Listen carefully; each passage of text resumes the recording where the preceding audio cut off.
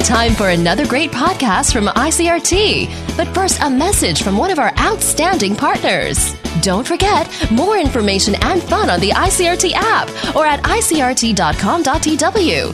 ICRT. Listen with the world.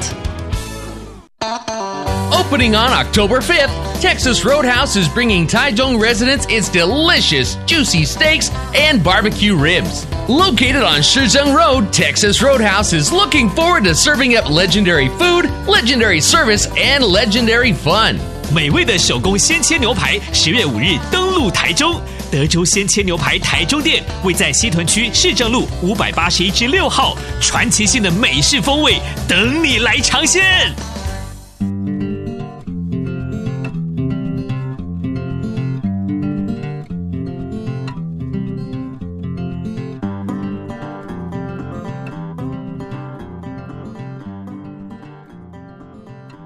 This week, we continue our look into the upcoming Kaohsiung Eco-Mobility Festival in the month of October with a conversation with the director of ICLEI's Kaohsiung Community Center, Mr. Cheng Tsu-jui. Mr. Zeng, thank you for coming on to the Taiwan Talk. How are you doing? Hi, good. How are you? Good, thanks. Could you please explain what ICLEI is for our listenership? So ICLEI is an international organization, which is an international global network of more than 1,500 cities, towns, and regions committed to building a sustainable future. Then ICLEI stands for International Council for Local Environmental Initiatives, which is ICLEI Local Government for Sustainability, which is founded in 1990s in Germany, in Bonn, Germany. Why does ICLEI work on a city level rather than a national level? So ICLEI works on the climate actions and sustainable city development.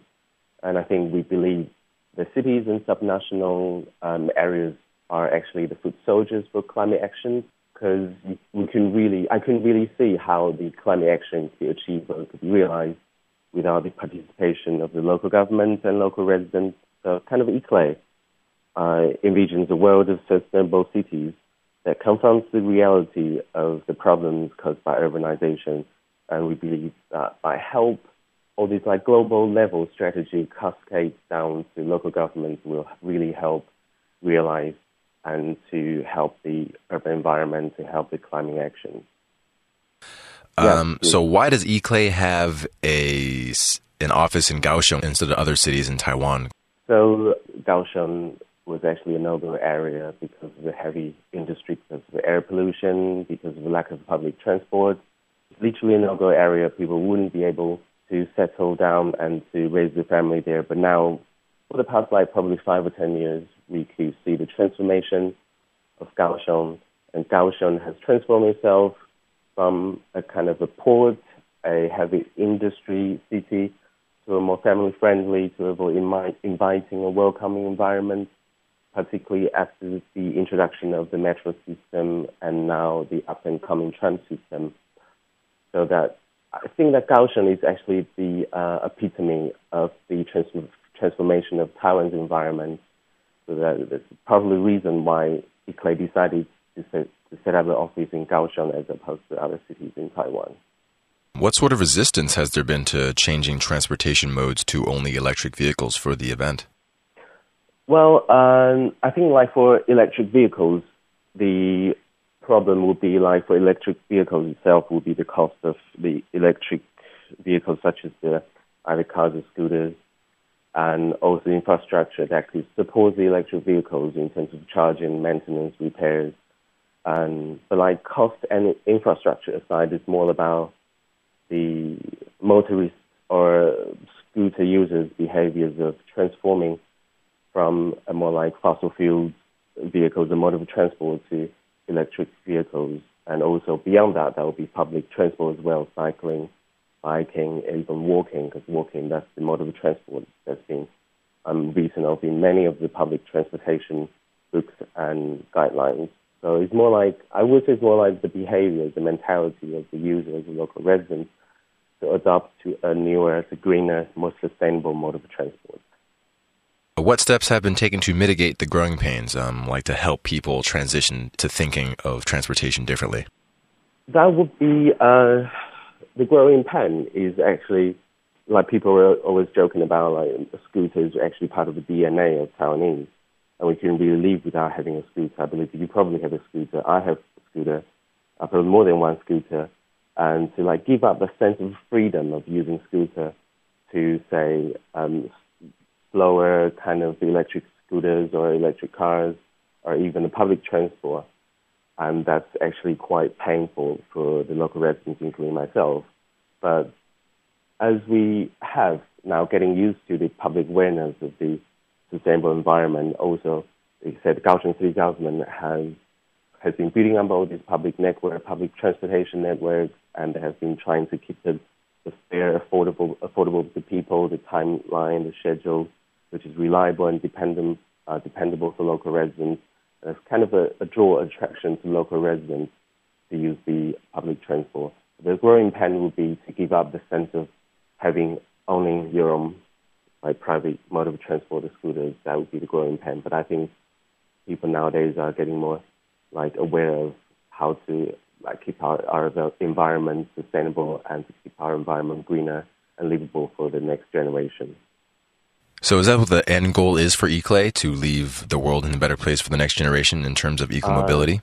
Yes. The overarching strategy, overarching agenda for ICLEI is to develop a sustainable city, a sustainable urban area for the next generation. And what does that mean for people, for their use of vehicles? How does ICLEI see the most efficient or the ideal use of vehicles in the future? The ideal use of transportation, or the options of the use of the transportation will be the public transportation. As to, I would say, giving up your private vehicles, giving up your private mode of transport, but just embrace the public transportation, like the metro, as we say, like metro or the tram, walking and cycling. That's the long-term sustainable goal for a sustainable development strategy for ICLEI's eco-mobility ideas. Okay, so what makes Kaohsiung the pioneer or example for the rest of Taiwan or globally? Because I know I live in Taipei, and I know the MRT here is pretty extensive, and we have a good system of buses as well.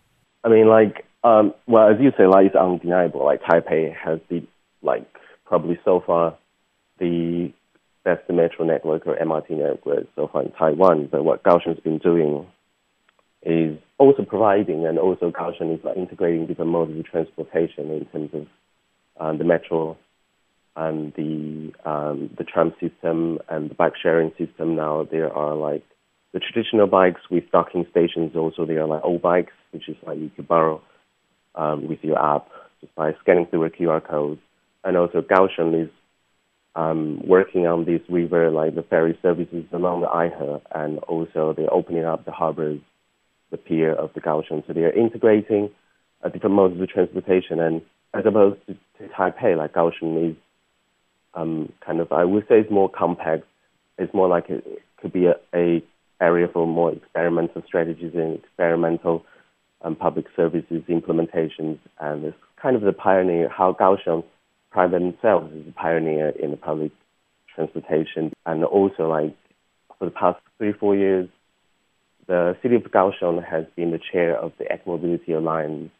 And just because Kaohsiung is in southern Taiwan, we've been doing so many things which is not really noticed by the media and not noticed by people in other part of the Taiwan. But Kaohsiung has been the chair of the Eco-Mobility Alliance, has been promoting the public transport, not about Kaohsiung, but about the experiences of Taiwanese, the strategies of public transportation. And we share our experience with our international memberships and our collaborators, and in so many of the conferences and international summits. How far is Kaohsiung along their plan to create their public transport system? So as we know, Kaohsiung now has 2 metro lines, and which is running across the city center. And there would be very likely to be a yellow line which will be running in the North Kaohsiung, and that would be 3 metro systems in the future. And now the tram, the so-called light rail system, will be up and running at the end of this month, just in time for the Eco-Mobility Festival, which is a festival running throughout the whole October. And so tram system will be there, and for the all these like local residents and also our international guests. And also, Kaohsiung pioneered itself as to have the first ever autonomous bus running in the Tier 2 areas between Tier 2 and Hamasen area. So it's how like Kaohsiung has been channeling that spirit of public transport and the chair of the Ecomobility Alliance to provide a better public transportation network. So during the Ecomobility World Festival, the 4th Ecomobility World Congress 2017 will be held from October 2nd to October 4th in Kaohsiung. Could you give an overview of what the Congress will be discussing and what they will try to achieve in the 3 days that they're meeting? Yes, that would be the Congress will be running from the 1st to the 4th of October, and it's actually centered on the 3 different things. One is like livable, and share and sustainable transportation for the future generation, as mentioned briefly early on. And that will be, we'll start from touching upon the current issues regarding the urban mobility and the current public transportation issues or even private transportation issues we are encountering, we're facing at the moment. And then we'll be moving on to have a look at the Kaohsiung's experiences and Kaohsiung's situation and beyond to Taiwan's problems, and we'll have a look at the international case studies. At the end of the Congress, we will announce the Kaohsiung Declaration and also a Kaohsiung strategy to showcase that the conclusion we have after the Congress, and that would be a more like sustainable, shareable, and livable mode of transportation that's in the context of the sustainable urban environment.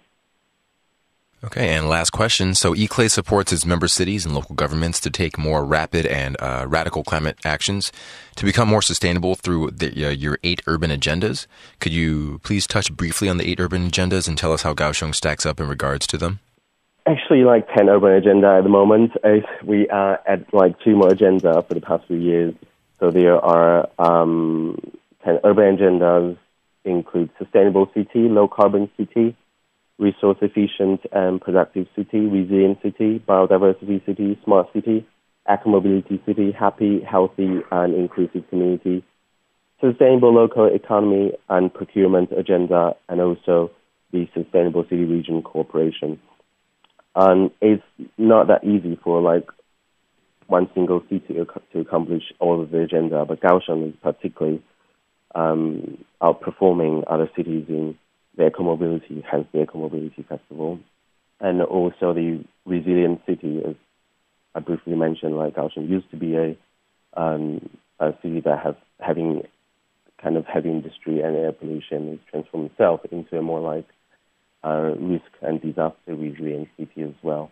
And that's what Kaohsiung has so far prided itself as being a eco-mobility and sustainable and also the eco-mobility city.